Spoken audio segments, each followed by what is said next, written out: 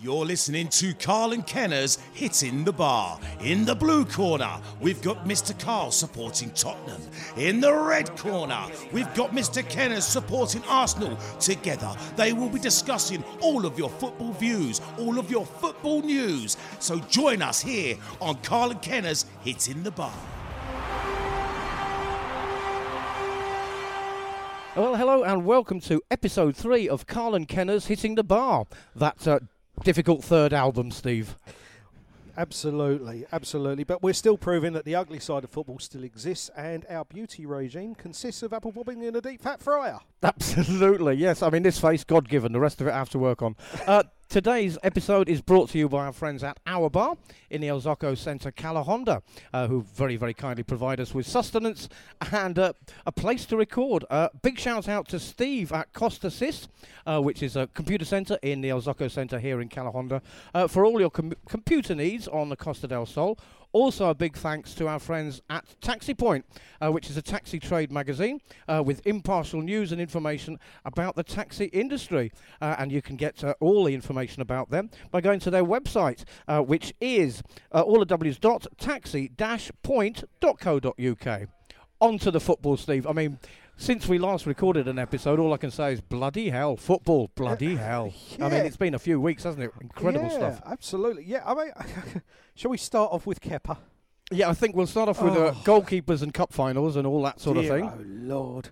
I mean, it's opened up a bit of a can of worms, hasn't it, Chris? Because Kepa refusing to leave the pitch, he's on X amount, he's a 70-odd million euro or pound asset, and you've got the manager telling him to leave the pitch, you've got the coaching staff telling him to leave the pitch, regardless of the reason why he's being told to leave the pitch, and yet he's refusing to go. Who's calling the shots at Chelsea? Well, yeah, I mean, this is, again, we've had this before, haven't we, at Chelsea, and it's a sort of, it's an annual thing, player power. I mean, they ousted Mourinho, they've ousted better men than the current manager, or, stronger men possibly. The players have come out and said, they're all for Sarri ball, whatever that might be. But the thing that got me about that whole incident during that cup final, of course we're talking about the Carabao Cup, which Man City went on to win on penalties, which is why the whole incident occurred. The keeper said he had cramp and told the powers that be that he was fine and he didn't want to come off. The manager says he misunderstood and thought the player wanted to come off. I think that's ridiculous. I think he's talking absolute nonsense. He's doing it to cover his own backside, to cover Chelsea's backside. I think, if you look, Willy Caballero was lined up to come on. Willy Caballero's got an incredible penalty stop rate anyway. This isn't the first time that a keeper has been substituted for a better penalty stopper. The Dutch have done it in the past. You play to your strengths. And Kepa's gone down with cramp. If you saw, I think it was the second penalty, went underneath his body. It was very slow down. It opens up wider ramifications at every club, though, because if Kepa has gotten away with this, who's to say it's not going to happen at any other club? And bear in mind, these players are on significant amount of money, more so than the manager. Well, absolutely. Apparently, Kepa is on £161,000 per week for every week, whether he refuses to come off or not, or refuses to go on. But this does, as you say, it does bring on the idea of players just saying, "No, I'm not coming off," and also the captain, really being the captain, should have said, "Look, the manager's saying going off, get off." I mean, would they have gone on to win it? Because he did let a soft penalty in. We'll never know, of course. No. I mean, it's a difficult one to call as to whether they would have won it or not. He has shown the club disrespect. I think he's disrespected the fans as well, because ultimately the fans, they pay good money. The manager is there to make a specific decision. To disregard the manager's decision without really having a conversation with the manager, I'm sorry, he's let the club down, regardless of whether he's worth 70 million, whether he's worth 7 million. Absolutely. And a little bit of football trivia for you, Steve, because Steve Kenton is a big fan of trivia, especially from the older side of the game, during the semi-final of the World Cup in 1930, and this is to do with players being injured, during the 1930 World Cup semi-final between the USA, and who said they never played football, USA in 1930 against Argentina, an American player got injured, was down on the ground. The trainer, who also doubled as the medic, I suppose, ran onto the pitch with his bag of tricks, tripped over and spilt everything everywhere, including breaking a bottle of chloroform, which he then dutifully inhaled and was knocked out. And he had to be stretchered off, by which time the other player was up and running and playing again. The ref apparently was fuming. Now, let's move on. So we're dealing with Kepa. I mean, it's get worse, don't we they? We have got a special guest here with us today, a very dear friend of ours and one of our regular pundits on the Saturday sports show that Steve and I do for 93.6 Global Radio, also big friends of ours here on the Costa del Sol. Jeff Saunders, a West Ham fan. Your take on the Kepa incident? Well, I think it's been overblown a lot. He should have come off. Absolutely no question about that. It's the manager's call, and it doesn't matter who you are, you come off. But I think Chelsea managed it very well at the end by the way they managed the PR rather than. So after Kepa had done his apologies to the team and kind of a public apology again, he kind of killed it. So as a listening PR, I think they did extremely well after that. Well, I mean, the funny, I suppose, yes, they did. Eventually, they managed to PR all over it, but they did say at the time that it was a complete misunderstanding. Nothing to see here. But then it was dropped for a game and fined a week's wages. So. A little bit of double sort of take on that one. It's tough having a misunderstanding at Chelsea, obviously. But of course it wasn't a misunderstanding. I think everybody understood perfectly well what was going on. Yes, it was clear, really. It was clear. Manchester United went laughing all the way home. Manchester City, I should say. Well, I think Manchester United probably did as well. Yeah, they probably did as well, actually. Probably enjoyed that day out as much as anybody else. That was the most notable thing about that cup final, let's be honest. It was a pretty boring game all round, and it's a cup that people have forgotten. Yeah, I think I think it's probably right that they've forgotten. I think they should just take Premier League teams out of it. Yeah, I mean, in the old days you could get into a Cup Winners' Cup, and maybe we'll speak about that later on, should they bring the Cup Winners' Cup back. We are going to move on, though, because we've got an awful lot to get through on Karle and Kenneth Sitting in the Bar, from monocles to man buns, on episode 3. Exciting stuff.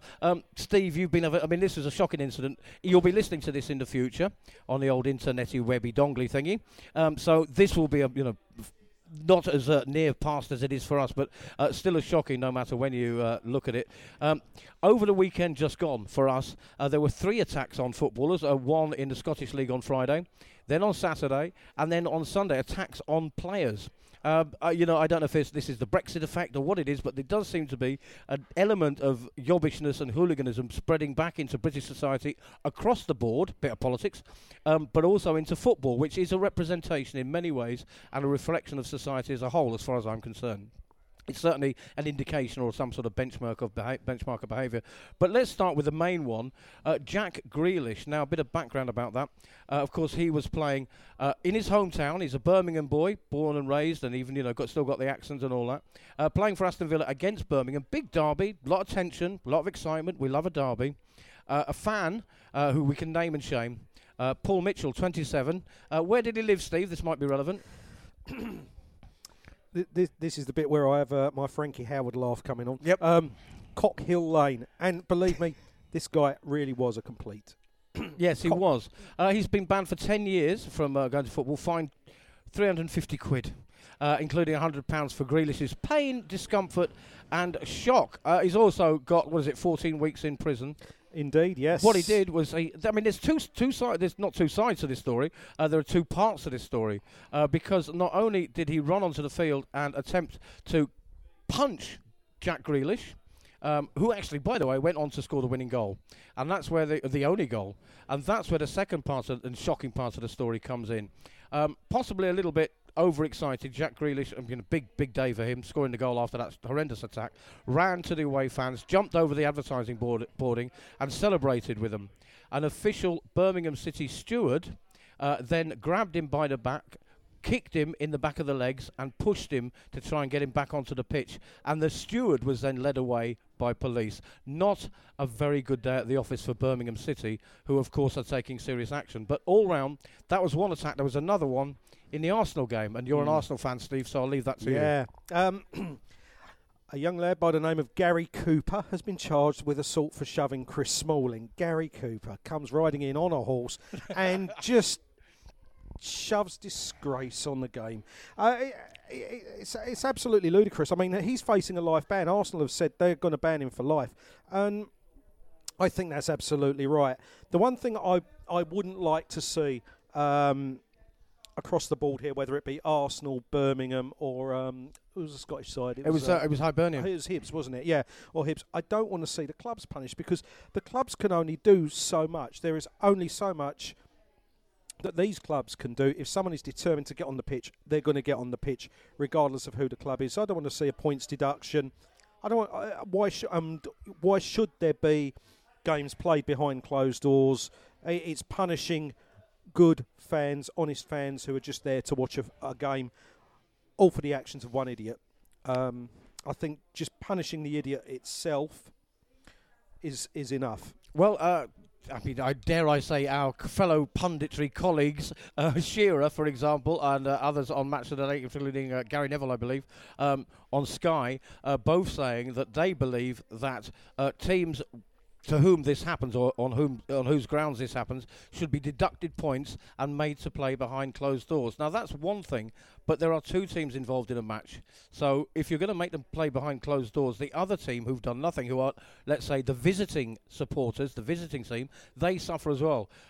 Perhaps their 4,000 supporters should be let in the ground and let loose in the ground to enjoy a day out, while, let's say, it's Birmingham against West Brom. West Brom fans come to Birmingham, they enjoy the ground, they enjoy the game, support their team, and Birmingham get nothing. Because otherwise you're banning both sets of fans for something one guy did, one absolute idiot who we have no truck with. One of the things that tends to get lost in this as well is sometimes you get fans encroach onto the pitch in celebration, and they're in no way trying to harm anybody. They're in no way trying to damage the club or any club's reputation. Where do you draw that line? You're punishing a club for the actions of an individual. We all have to take responsibility for ourselves. And I think Birmingham, I think Arsenal, and I'm sure Hibernian as well, will be taking the relevant action against these individuals to prevent them ever entering the ground again. All right, and Jeff, you've got maybe a different opinion on that. Well, no, I agree with Steve, but it's quite interesting that Jurgen Klopp got so excited he ran onto the pitch in celebration, got a £50,000 fine, which is a lot more than this guy got for running on the pitch and thumping somebody. Well, is this socialism in action? From to whom according to his needs, from whom according to his ability? I mean, the kid, obviously, 27-year-old fellow. I don't know what his job was, but it certainly wasn't, earning 300 grand a week as a football manager. By the way, he might have. I mean, not only has he gone to prison, he'll most undoubtedly, I'm sure, lost his job over it.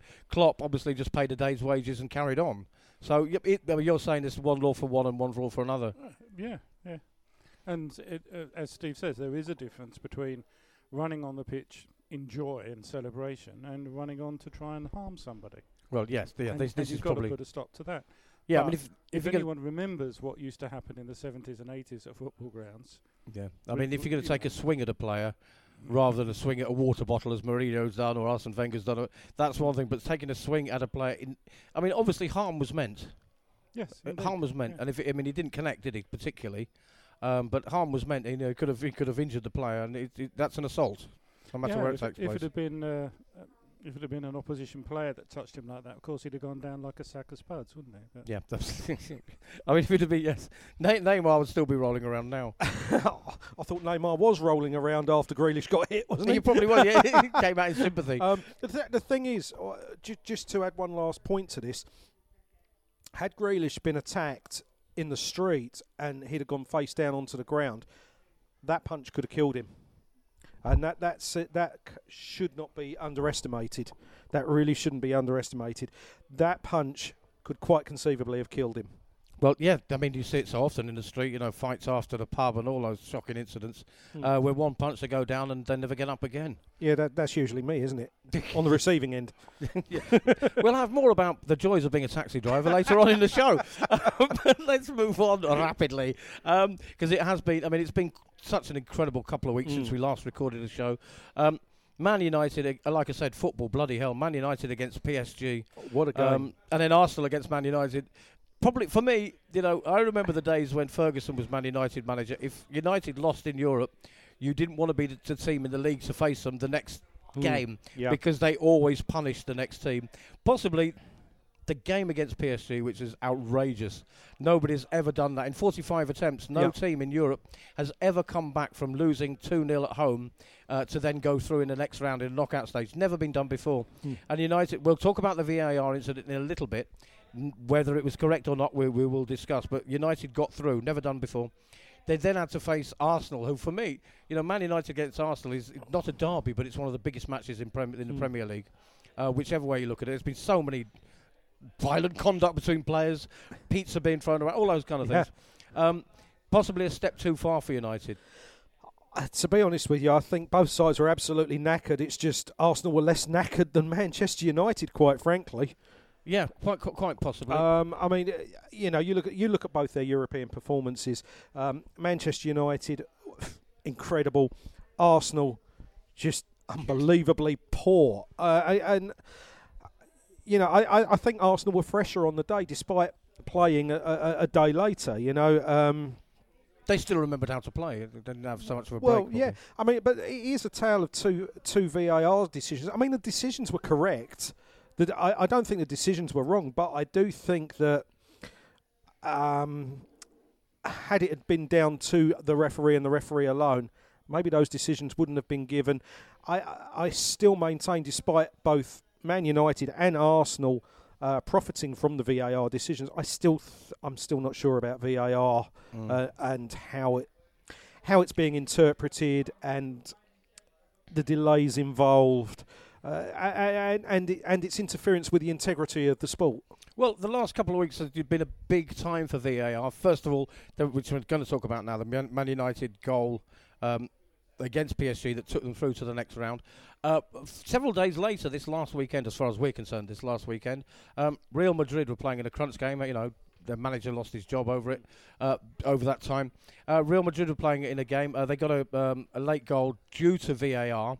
The referee actually wasn't going to give the goal, decided that he was going to go to VAR, was told that he was going to go to VAR, and as VAR decision was coming through, there were live scenes of the VAR room, which was in fact empty. There was nobody sat looking at the screens. Now, the La Liga, the FA of Spain, Spanish FA, have said that those are shots of a different VAR room. The one we used, there was people in it, but so it makes it it's like, it makes you wonder who's really in charge here, and was it already decided? But let's look at the Man United one first. What happened there, Steve? Well, I think that the decision, how long did the decision take, Chris? What was it? It took a while, didn't it? It was, yes, it did. It took quite a while to... Jeff is indicating here, Jeff Saunders, 3 minutes, apparently. 3 minutes, Listen, for both teams, neither knew which way it was going to go. You would want... And so would the fans. You want 3 minutes to know if you're going to go through or not. 3 minutes is an eternity in football, isn't it? But, you can quite conceivably score another 2 goals in 3 minutes without any real trouble whatsoever. You're telling me that? I'm a Tottenham fan, so no. Oh, well, there you go. Look, the decision was the correct decision. It was unquestionably the correct decision, but I still maintain that it's taken away some of the integrity of that particular game, and that's not knocking Man United because I'm quite glad they've gone through, but it's definitely having an adverse effect in in the way the sport flows. Yeah, I tend to agree with it. The point is that in the law, it went through because it was a correct decision. Tuchel, the PSG manager, said that should never have counted. The shot wasn't on target. Now, I seem to know it seems to me, the law better than he does. A shot that hits an arm doesn't have to be on doesn't target have to be on target for it to be a goal, the penalty. thing is that there is a discrepancy in relation of the fact that what constitutes handball nowadays. There seems to be some dispute. You know, if a player is 3 yards away from a ball being struck at a roughly 80 mile an hour, then realistically you're never going to get your arm out of the way. Well, UEFA and the English FA, the rules for handball are different in both competitions. Actually, this is the problem. Jeff, you're saying no to that, but UEFA have this thing about silhouette. That the rules have never been changed. Handball, according to the rules of football, must be deliberate.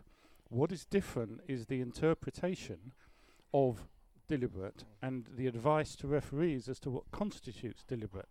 And I think in the World Cup final, it was impossible for Perisic, who was accused of handballing, impossible for him to get his hand out of the way. Impossible. Couldn't be done. The PSG guy, had his back turned and his arm close to his body. How on earth can anybody say that was deliberate handball? Well, he couldn't see it. That's what you're saying. He couldn't see it. Yeah. So how could it be deliberate? The problem is the referees are now, they're refereeing the advice, not the rule, not the law. And if they go back to the law and start using their judgment, we'll get better decisions. We will occasionally get wrong ones, but generally speaking, they'll be better. Yeah, and nobody who has his back turned with his arm close to his body can ever be accused of deliberately handling the ball, because he didn't. And the law still says it must be deliberate. Yeah, I mean, if the look, I had a little look at this. The UEFA say they've got this bizarre wording that if the arm is in an unnatural position in regard to the silhouette of the body. Now that's very poetic, but means nothing. But so. In the letter of the law, I suppose Man United got through, but really, did they? Because was it deliberate? They are talking, the English FA at least, of taking the word deliberate out of the ruling. Handball will just be handball. Yeah, there needs to be clarification across the board. What concerns me is if you take away the term deliberate, you're going to get players literally aiming at other players, aiming at their upper arm, aiming at their lower arm. And eventually a penalty is going to be given or any sort of decision is going to be given when, quite frankly, there is nothing any given player can physically do to avoid being struck by the ball. So I'm not comfortable with that. I think it's got to be down to the referee on the pitch and the referee's interpretation on the pitch at that point in time, or obviously the second officials. Yes, I mean, this whole thing about that. I mean, I'm a great believer in technology, and I think it is the way forward. But it's the jury is still out on VAR, especially when it's not. It's still people looking at the screen. It's still human error. But for me, the thing that I don't understand is if your arm is away from your body and you're sort of aiming it towards the ball, fair enough. But the idea that when you're an athlete in motion and you might be pedaling back because they're heading into the penalty area, and you've got to keep your arms pressed against your body. Preferably behind your back, that to me is unnatural. Not having your arms away from your body, actually. And they say unnatural movement of the arm. Well, it's unnatural to keep your arms at the side of your body. If you're an athlete and the adrenaline is pumping and you're a footballer and the guy's attacking you, your arms are going to be swinging, and they might be swinging away or towards the ball or the ball towards them. You can't keep your arms pressed aside. You'll fall over, I do. Yeah, no, exactly. You will fall over because a lot of the movements of the arm are actually quite a natural counterbalance when you're moving. So it's a complete nonsense. I agree with using VAR, but I do think the screen should be available to the referee, and the referee still makes the decision. The referee says, "Okay, I've had a look at it. I'm sticking with my decision." I don't think that was deliberate. Yeah, now, I mean, one of the problems is that when the referees aren't allowed to speak, they're not allowed to tell what it is that they've done. And I think most football fans, over the course of a season, would much prefer a referee afterwards to say, "Look, I saw that. This is how I saw it. This is how it was. You might disagree, but that's what I felt." And most fans would go, "Yeah, okay," because half the fans in the stadium think one thing and the other half think the opposite, don't they? Yeah, but exactly. Give the referees support. The referees, give them a chance to have their say. and trust them to referee the match, not have some people sat in a van somewhere making decisions when you got a referee on the pitch. I think, though, you might correct me on this one. The PSG and Man United game, he actually went to the side of the pitch, the referee, and stood there looking very sort of official with his arms behind his back, legs akimbo, staring intent. So he actually had the screen on the side of the pitch, which makes more sense than going, as Jeff Saunders said, going to the back of a van and, 4 people are going, oh, what happened? Oh, and then 3 of them going, oh, well, I think that... It's just like on Match of the Day, you've got Alan Shearer and Jermaine Genius and Gary Lineker. They still can't decide between the 3 of them, and they've had the beauty of, rehearsing and preparing for a programme, and they watch it from all angles. One says it's a penalty, the other says, no, it isn't.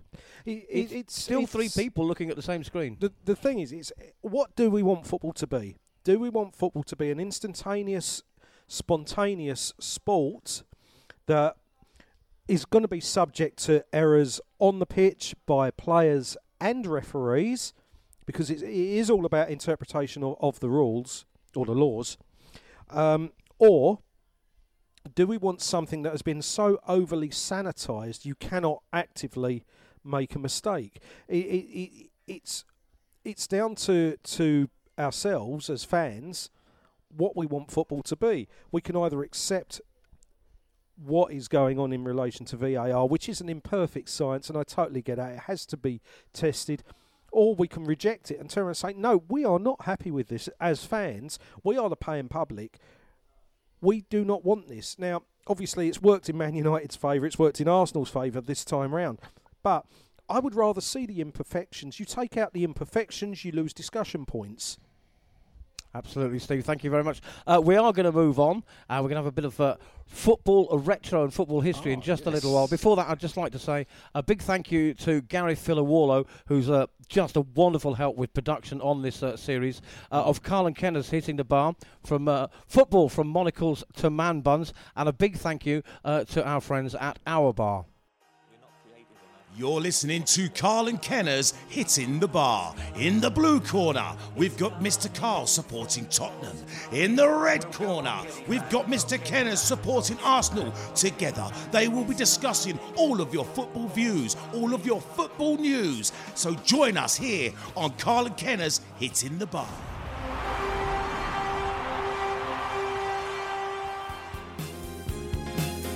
Our bar in the middle of our street. Our bar is the place where you should meet. Open from 1 until late. Come and try our food out, cause it always tastes great. All the sports are shown in here. We've got a plasma screens and we've got ice cold beer. Our bar in the middle of our street. Our bar, Honda's where you meet. Our bar, El Soco is a place to be. Our bar, we're so kind and we're so friendly. With great food and good value, make our bar your bar. It would be madness not to. Find us on Facebook at Our Bar. Our Bar there. Thank you very much to Our Bar in the El Zoco Centre, Karle Honda, on the Costa del Sol, where we're recording from. Also, big thanks to our sponsors, Taxi Point, which is an online magazine bringing you impartial information and news about the taxi industry. And you can reach them all at www.taxi-point.co.uk.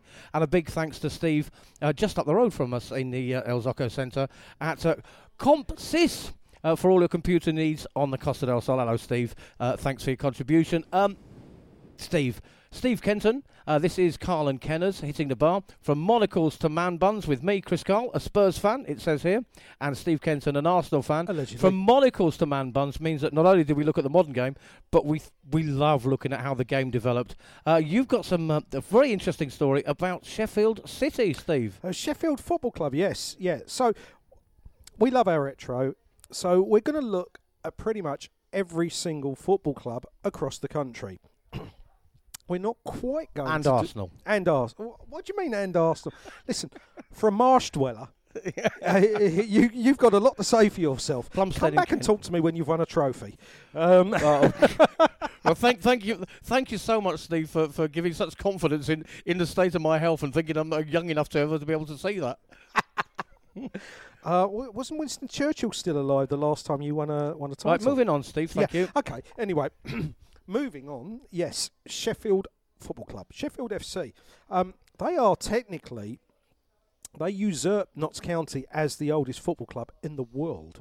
Oldest professional, because as we know, there exactly, isn't even an older club. That's, exactly. So, although obviously they reside from South Yorkshire, they're now based in Dronfield in Derbyshire, believe it or not. Yeah, no, straight up, they play in Derbyshire, which is a bit of an odd one, but there you go. They were founded in 1857.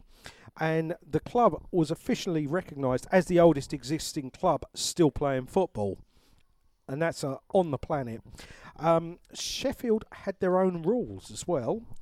They didn't adopt FA rules until 1978. The club competes in a rules-only derby with near neighbours Hallam, although they're technically not so near on the basis that they're now playing in Derby. In 2004, they were given the FIFA Order of Merit, an award given to only one other club, and that was Real Madrid. And in 2007, they were inducted into the English Football Hall of Fame to commemorate their 150th anniversary,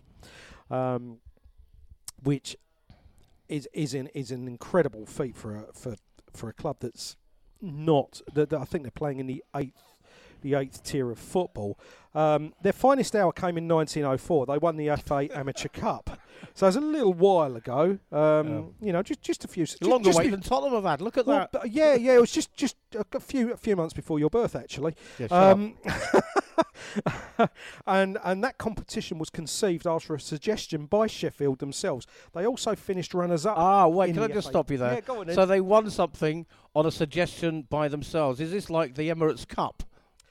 By any chance? Moving on. Yes. Listen, silverware is silverware. Yeah, true enough. And I still refer back to the title. They also finished as runners-up in the FA Vase in 1977, which is a great trophy to compete in. Flower arranging at its best. Oh, dear, oh dear. You said flowers. Never mind. Steve, sorry. I don't know where to follow that. In 1855, members of a Sheffield cricket club organised an informal kickabout without any official rules. Subsequently, two members, Nathaniel Creswick and William Prest, formed the Sheffield Football Club.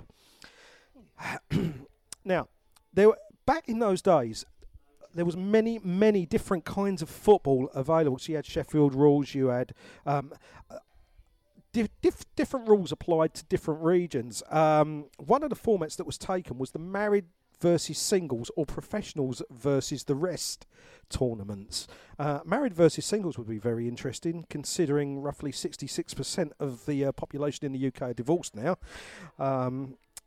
So a lot of these players came from various public schools as well, and Sheffield rules varied against the what became FA rules.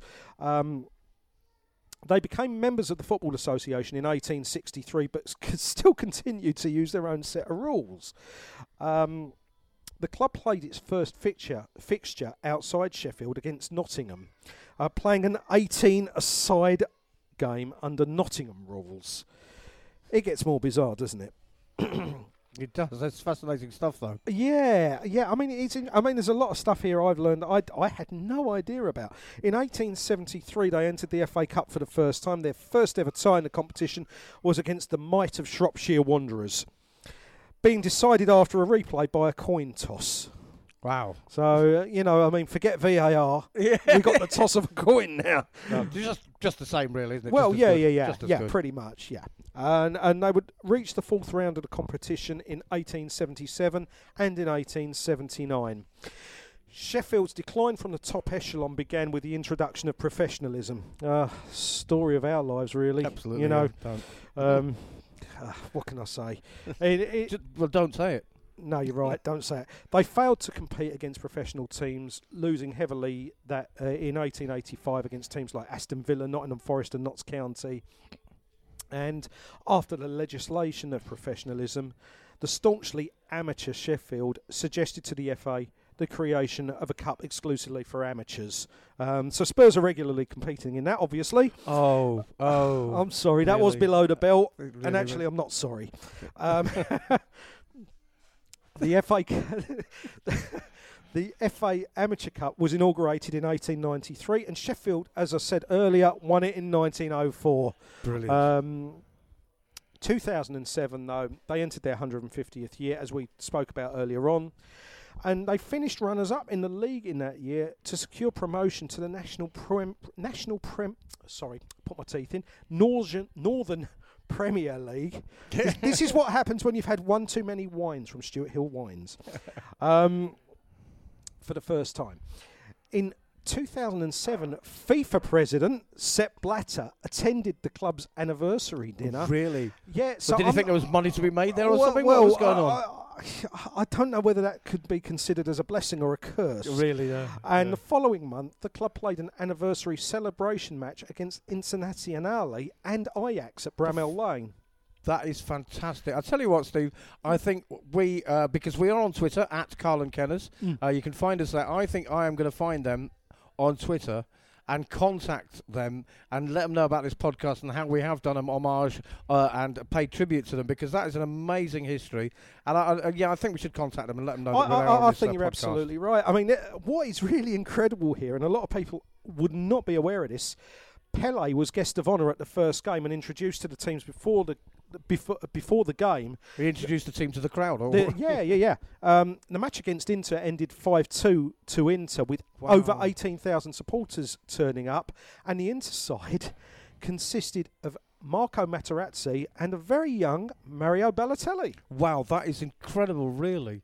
So listen, we're going to have more history of famous clubs, unknown clubs, clubs who've faded into the annals of history. We're going to be looking at all those throughout Karle and Kenners Hitting the Bar football podcast, because this is only episode 3, long way to go. Another little feature we have on this show, another little feature that we have on this show is Where Are They Now? So I've got a couple, Steve, I'm going to run by you. Yeah. The first one, Simon Garner. Now, you might remember him, folks, because he was, believe it or not, Blackburn's all-time top scorer.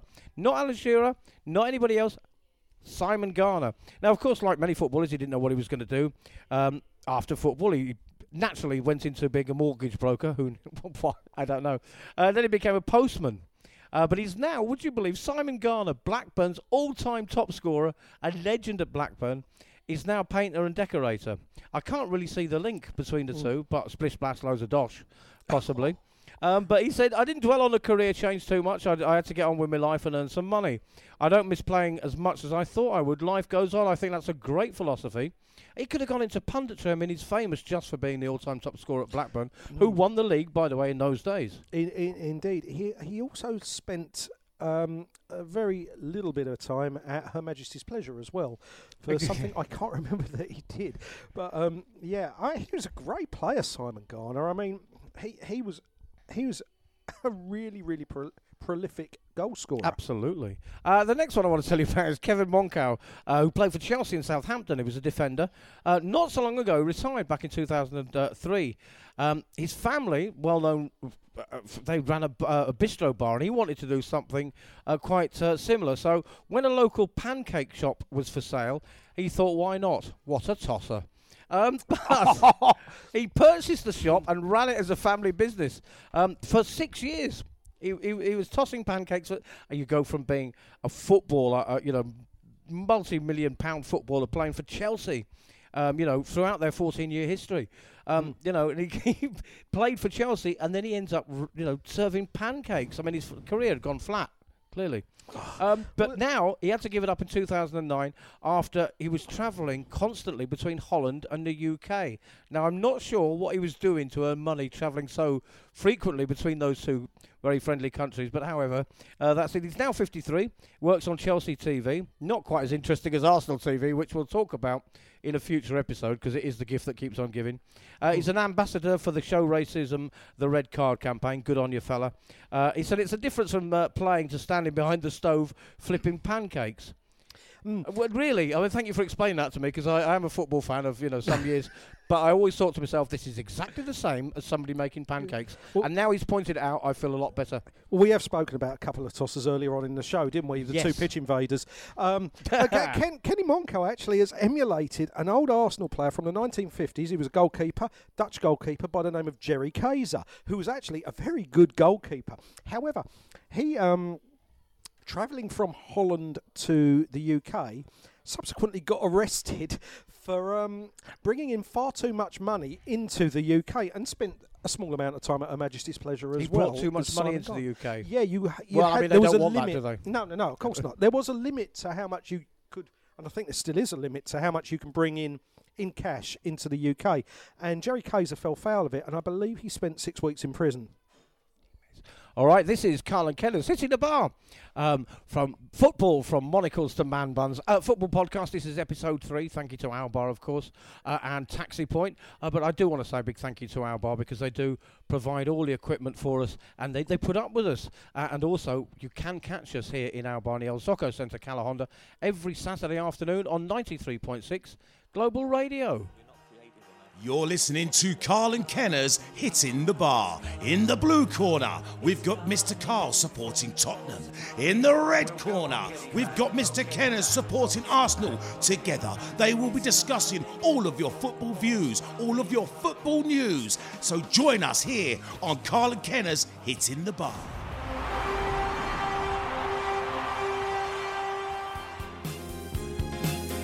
Our bar, in the middle of our street. Our bar is the place where you should meet, open from 1 until late.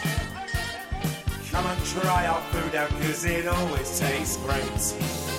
All the sports are shown in here. We've got 8 plasma screens and we've got ice cold beer. Our bar, in the middle of our street. Our bar, Calahonda's where you meet. Our bar, El Zocco is a place to be. Our bar, we're so kind and we're so friendly. With great food and good value, make our bar your bar. It would be madness not to. Find us on Facebook at Our Bar. Yes, indeed. Many thanks to Our Bar in the El Zocco Centre, Calahonda, and all the other people supporting us, including 93.6 Global Radio, and all the people who've been supporting us so far. You know, we're on Facebook at Karle and Kenners, Hitting the Bar. We're on Twitter, Karle and Kenners. You know, we are trying to get this publicised a lot and get as much feedback as we can. So please, when you are listening to our podcast, be it on iTunes or Spotify or anywhere else, you can find us. Just search for Karle and Kenners. We're even on YouTube. Leave a comment. It doesn't matter if you're going to have a go at us.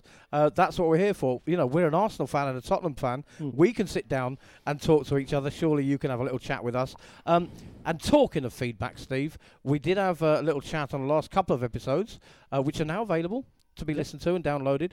We had a chat about the Tottenham and Arsenal combined 11, something nobody really wants to see as an Arsenal fan or a Tottenham fan, but still an intriguing prospect. And you've had some feedback. I have indeed, from a chap by the name of Martin Franks.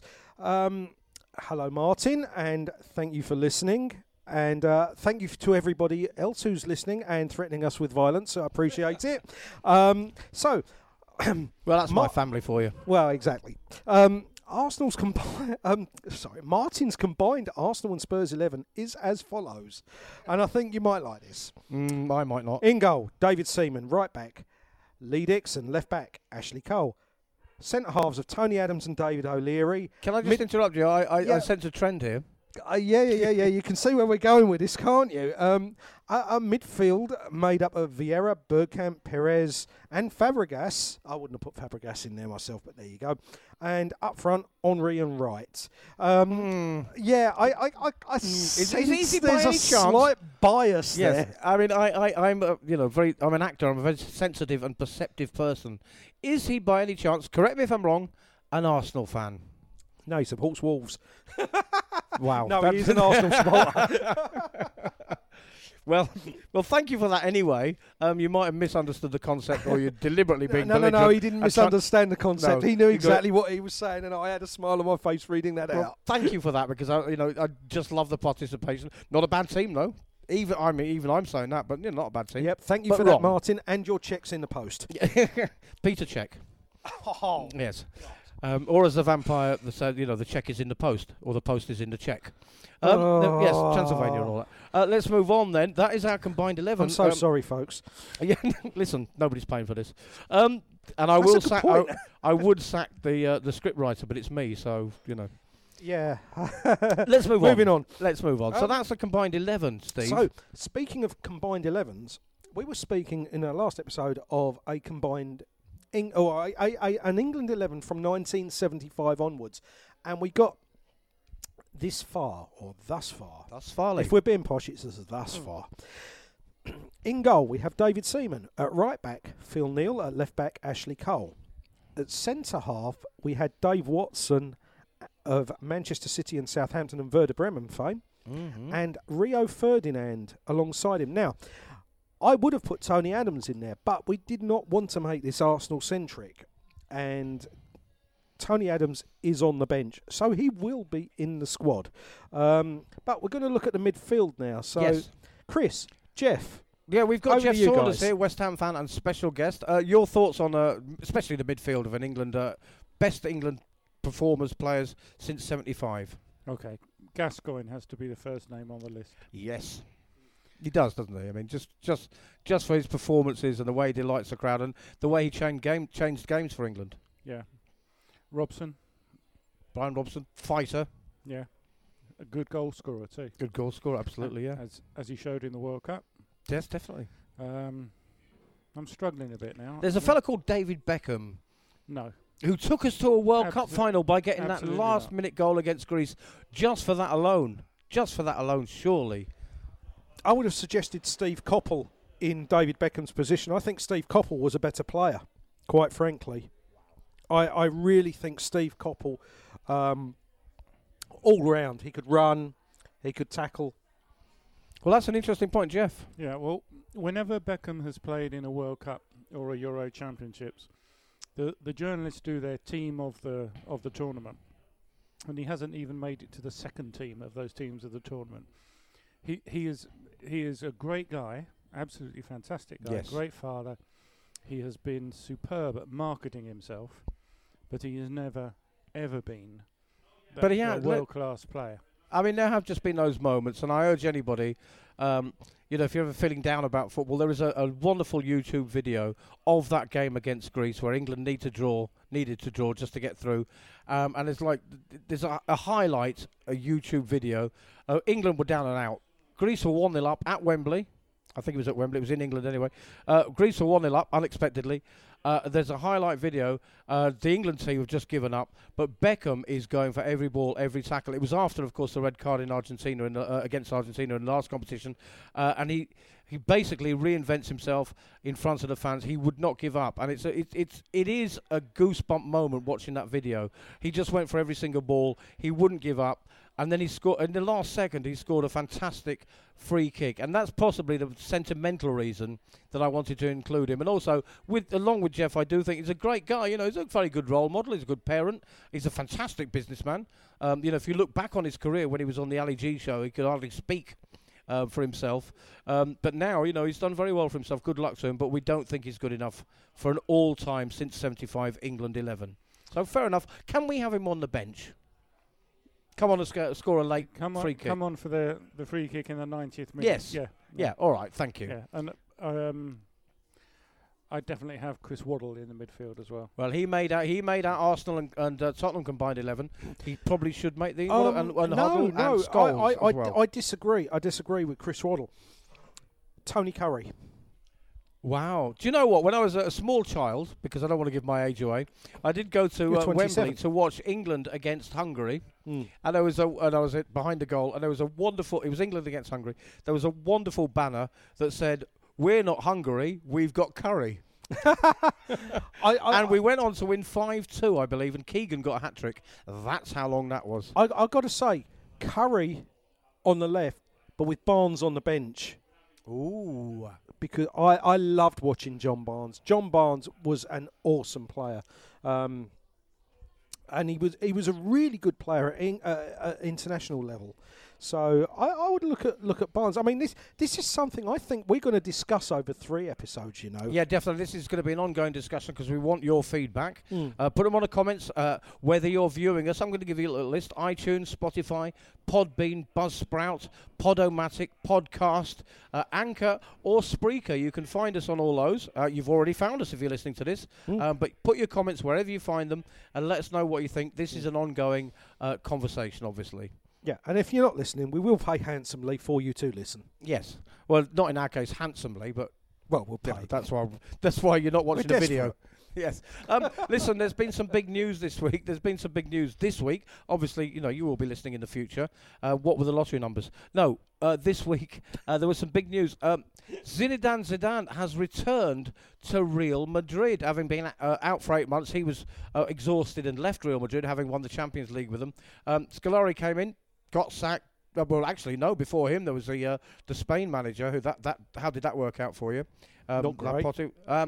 Then obviously Scolari came in, and Zidane is back now. For me, they are saying they're going to spend a lot of money. Today they announced, and it is the 12th of March, in case you're interested. Today they announced that they're going to make 300 million available to him. Not enough. If he wants to build that super mega team, and they're talking about Neymar and Mbappe, possibly even Eriksen from Tottenham, and many other players, and I mean, how much they're going to get for a 29-year-old Gareth Bale at this point? They've got to sell a lot of players. They're going to have to get rid of a few players. Are they going to build a super team, Jeff? And is it? For me, I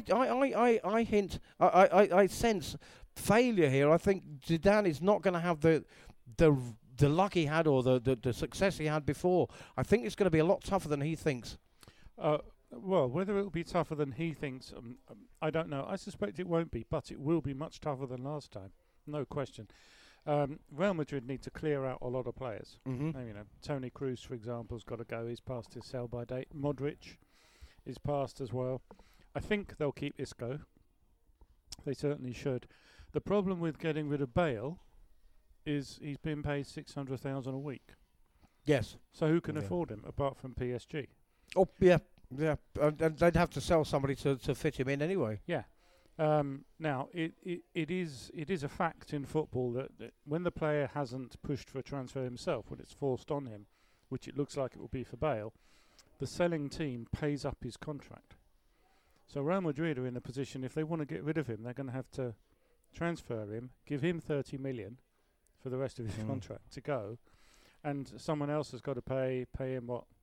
400 grand a week? Yeah, I mean, there was suggestion this week, especially from Spanish correspondents working for Sky and the BBC, that Real Madrid are that happy to offload him and make a killing, selling him for 100 million, that they'd be prepared, if it was Manchester United or even Tottenham or possibly PSG, to stump up 70% of his wages. Yeah.